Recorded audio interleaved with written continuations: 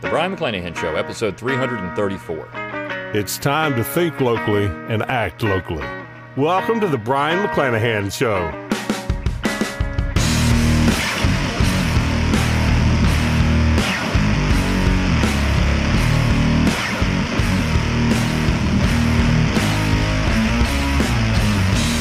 Welcome back to the Brian McClanahan Show. Glad to have you back in the program. Very glad to be here.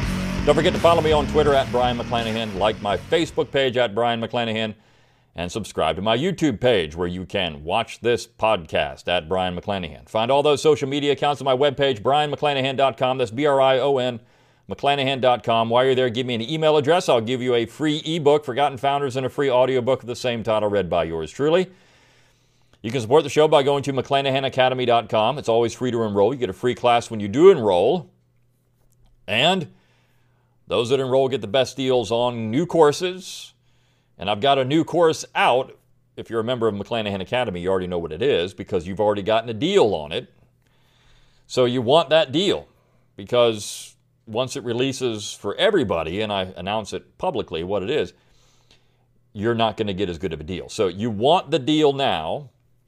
Going out to McClanahan Academy, enroll, get the free class, get the best deals, purchase one of those classes that helps support this podcast, this free of charge podcast for you by purchasing one of those classes. And hey, you get great stuff with it too. It's not like you're getting nothing for it. You're getting an awesome class or classes. I've got 13 classes now available for purchase. So you want to get one of those. Also, you can support the show by going to brianmcclanahan.com/support. You can throw a few pennies my way, help keep these lights on, help keep the podcast going. You can purchase one of my books. It's a great way to support the show. Plus, you get a book out of it. I've got a new book out, Southern Scribblings. It's an awesome book, collection of 60 essays on the Southern tradition. You can support the show by getting some of your Brian McClanahan Show gear, whether it's my logo on something or the Think Locally, Act Locally logo on something. I've got a couple of different options out there, but either way, you support the show indirectly. And always, please share this show around on social media. Rate it wherever you get your podcasts. Do what you can to get people involved in it. One other way to support the show, go to LearnTrue, T-R-U-E, LearnTrueHistory.com. It's my affiliate link for Tom Woods Liberty Classroom. Of course, I teach there as well. So a lot of great ways to support the show. Now, let's talk about the subject for the show. And somebody sent me an email with this, and it was their training, their government-approved training for the bureaucratic department that they're in for the federal government. I'm not going to name it. It's probably similar to just about every bureaucratic department in the federal government. We're actually going to talk about bureaucracy in a couple of different ways in this podcast today. But it's probably the same training that everyone gets. It's on the Constitution. What does the government itself... Now, we're not talking about government schools. We're talking about the federal government, the general government, the national government teaching its employees about the Constitution. Now, we know anytime you go work for a government entity, and I've done this for years, you're going to have training on all kinds of things. All kinds of government training on, just about anything you can think of, you're going to get government training. But in this particular case, because this individual works for the general government, they're going to get some training on the Constitution. This is the problem. When you read what they get out of this, and I'm just going to focus on a couple of different areas, this is the problem. Now, this individual said it reads like a third grade manual on the Constitution. I agree. But you got to understand they've got to get it to the lowest common denominator because you have people working for the general government that probably barely made it through high school. So that's the case. So you got to put it to a point where they can get through it and understand it. This is why newspapers are written to an 8th grade level. If you want to read good writing, I remember when I was in school and I was interested in writing. My grandparents and parents used to tell me, "Don't read the newspaper to get examples of good writing because it's really not there." Even when I write op-eds and other things, I'm aware of the reading level of most of the people that are going to read that material. Some are going to be people with advanced degrees. Others are going to be people that don't have that. And it's not a knock on those people, but you got to be able to reach those people. So I don't really have a problem with the level of the writing. You've got to be able to reach people where they are, and understanding that there are people out there that cannot read an advanced treatise on the Constitution, but the material, the what's in it, the content itself is just embarrassingly bad. And it's embarrassingly bad in a way that I think would be expected in this particular case, because it's the national authority telling you what the Constitution means. So I want to go through this, and then I want to talk about this other piece that appeared in National Review today about the Confederacy and the bureaucratic state, and where that thing misses the mark completely. So it's the same thing. We're talking about bureaucracy here. This is from a government agency, bureaucracy, sending out this stuff on the Constitution. So first, the first line of this: the Constitution is the highest law in the United States. All the other laws come from the Constitution in some way. Now, you almost can't make up something so stupid. All other laws come from the Constitution in some way. So when my legislator at the state level makes a law that's coming from the Constitution in some way, or when my city councilman makes a law that's coming from the Constitution in some way. But you see, people are going to read this that don't really know any better, and they're going to say, well, sure, I mean, that's the Constitution. It's whatever. Why carry around my pocket Constitution? You see, this isn't a problem of left and right. This is a problem of America. This is a problem of nationalism. This is why I am so hard on nationalism, because this is what you get from that. All of the laws come from the Constitution? Are you kidding me? That's just absolutely ridiculous. Let me get out my pocket Constitution here and check if that state law came from this somehow. Let me check and see if the city councilman that just passed this resolution on whether we can have trash pickup on Wednesdays, let's see if that somehow came from the Constitution. Forget about the fact that there were states in existence before the Constitution was actually written and ratified, that we had a United States before that we had 13 independent states before that were making all kinds of laws. But no, all laws come from the Constitution in some way. In some way. I mean, I don't know, some way they come from that. This is absolutely hilarious to me. But this is what you get from a bureaucracy. This is nationalism in action. Because nationalism creates one-size-fits-all, lowest common denominator, stupid government. Okay, so just remember that. That's what nationalism gets you. It gets you all the stuff we're seeing in America right now. That's what it gets you. The Constitution also provides a framework for the government of the United States by creating the presidency, the Congress, and the Supreme Court. Over time, some things have been added to the Constitution. These additions are known as amendments, and these provide many of our privileges or rights. These provide many of our we don't have them until the Constitution provides them. You see, you don't have the general government can't infringe. The general government created your ability to speak freely, or free press, or free religion, or right to keep and bear arms, or against cruel and unusual punishments. These are things the general government created just for you. Aren't they nice? It's like they're a different version of Santa Claus. It's great. Forget about the fact that you had these things, and in fact, these things were codified in state constitutions before the Bill of Rights was written in 1791. So, I mean, this is just silliness. It's just silly stupidness. But, I mean, that's again, this is what nationalism from the education, the Department of Education. This is Orwellian stuff, right? I mean, this is what you get when you get big government. History. The Constitution is over 200 years old. From May to September 1787, the men, known as the framers, met in Philadelphia and discussed what should be included in the Constitution. This meeting is known as the Convention. It is said that the Constitution was born in compromise because only by compromising could all the disagreements be resolved. Ben Franklin said he was not sure if the plan was perfect, but it was probably as perfect as it could. So, I mean, heck, if Ben Franklin said it, then we just had to have it. You know, I mean, because Ben Franklin, I mean, the guy's a plumber. You know, and who doesn't like your plumber? Who doesn't like it when your plumber comes out and tells you something's good? So, look, and the guy invented electricity too. Didn't you know that? I mean, and he has 80 illegitimate children somewhere in Europe running around too. After the convention ended, the Constitution had to be approved, ratified by the 13 original states. The Constitution actually said that only 9 states had to agree to the Constitution, but everyone wanted all the states to agree. So, well, no, it said that only 9 states had to ratify the document. And it was in effect when 9 states, 4 states could have not ratified it. They would have been independent states.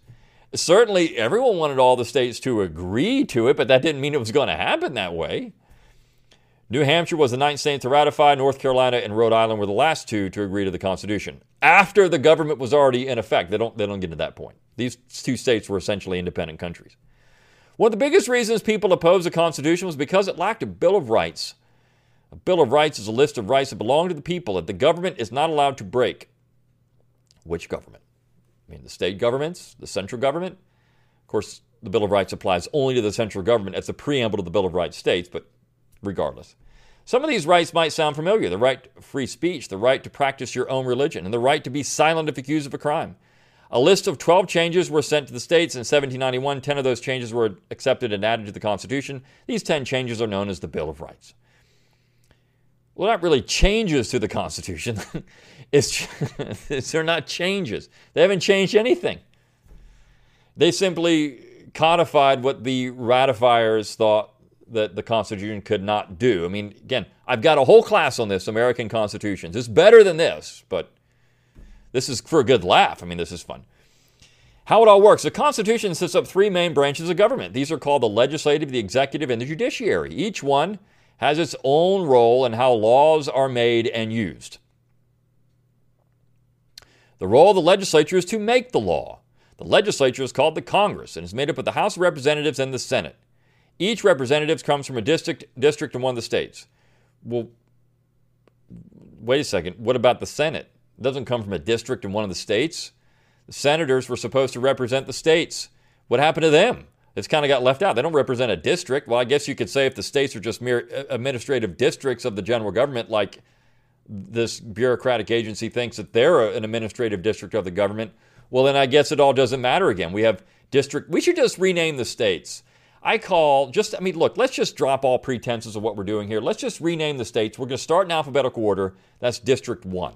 And we'll just have 50 districts. Let's have 50 districts out there. We can forget about the states doing anything because clearly all the laws come from the Constitution in some way. I mean, some way. They just come from the Constitution. So we should just have 50 districts. And then in that, we should just call all the counties, just start numbering off counties. So we would just start in the state, alphabetical order. And we would just go down. And so if that state has, 200 counties, well, then that's district, at the end, that's district 250, because those are, districts, or we could say like S, and for like sub-district, come up with some kind of number, because those are just that. And we'll just have the general government legislate for everything. I mean, they'll decide when these districts can hold, political meetings and what the police is going to do and when your trash is going to be picked up. They can decide all of that stuff from Washington, D.C. because really all the laws come from the Constitution in some way. So, I mean, if that's the case, we should just call it this. The role of the executive is to make sure the law is carried out. The executive is headed by the president, includes the vice president, the secretaries of all the national departments. The national departments. These are just departments. These include things like the Department of State, the Department of Treasury. I mean, so these are just national departments. So again, we should just have districts of the national departments. I remember years ago, I knew a guy, and he ran for governor of Oklahoma, and he suggested, I think he presented the bill, abolishing the state of Oklahoma in the legislature and just calling it the Federal District of Oklahoma, because what's the point of having it if you can't do anything? If the general government's going to overrule everything you do, which, by the way, was expressly knocked down at the Philadelphia Convention. Oh, I'm sorry, that's just the convention. Expressly knocked down at the convention. If that's the case, I mean, we never would have had a constitution, because this is something the founders never would have agreed to. The last branch is the judiciary. This includes all the federal courts up to the Supreme Court. States have their own court systems that fall underneath the national court system. Oh, so those state court systems are just administrative subdivisions of the national court systems because they fall underneath. So they don't have their own sovereignty or authority over anything. No, because they fall underneath. In fact, the role of the judiciary is to interpret the law. Really? I mean, you got me on that one. I've looked all through Article 3 of the Constitution.